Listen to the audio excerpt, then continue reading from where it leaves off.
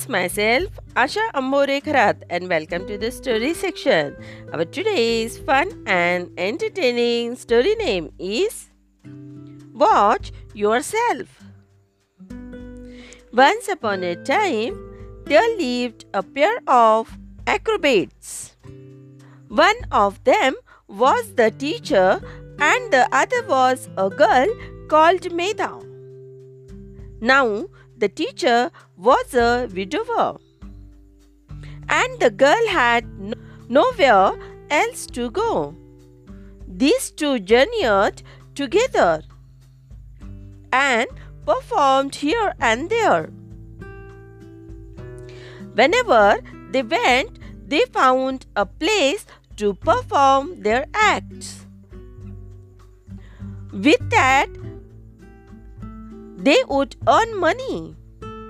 Performing was all they could do. So they managed to live by with the money they made. Since acrobats require an intense focus and amazing balance, they had to be careful. The two had to make sure that their focus wasn't broken while performing. On top of that, they made sure that they do not injure themselves, leaving the other one alone. One day, the teacher said to Medha, "I have an idea. When we perform, you watch me and I will watch you. If we do that, we will be able to help each other. Whenever someone loses balance or focus, the other will be able to help out." Medha thought over the suggestion. She knew her teacher's advice, even though was given with good intentions, but wasn't correct.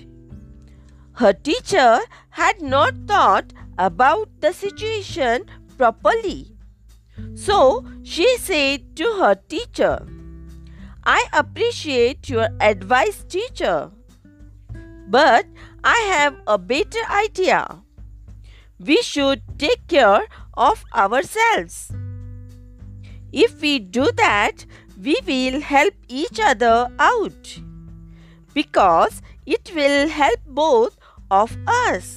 We both will be healthy and we will be to earn more that way." Immediately, the teacher realized that Medha was right. He agreed and happily accepted Medha's advice. His student was growing up to be wise.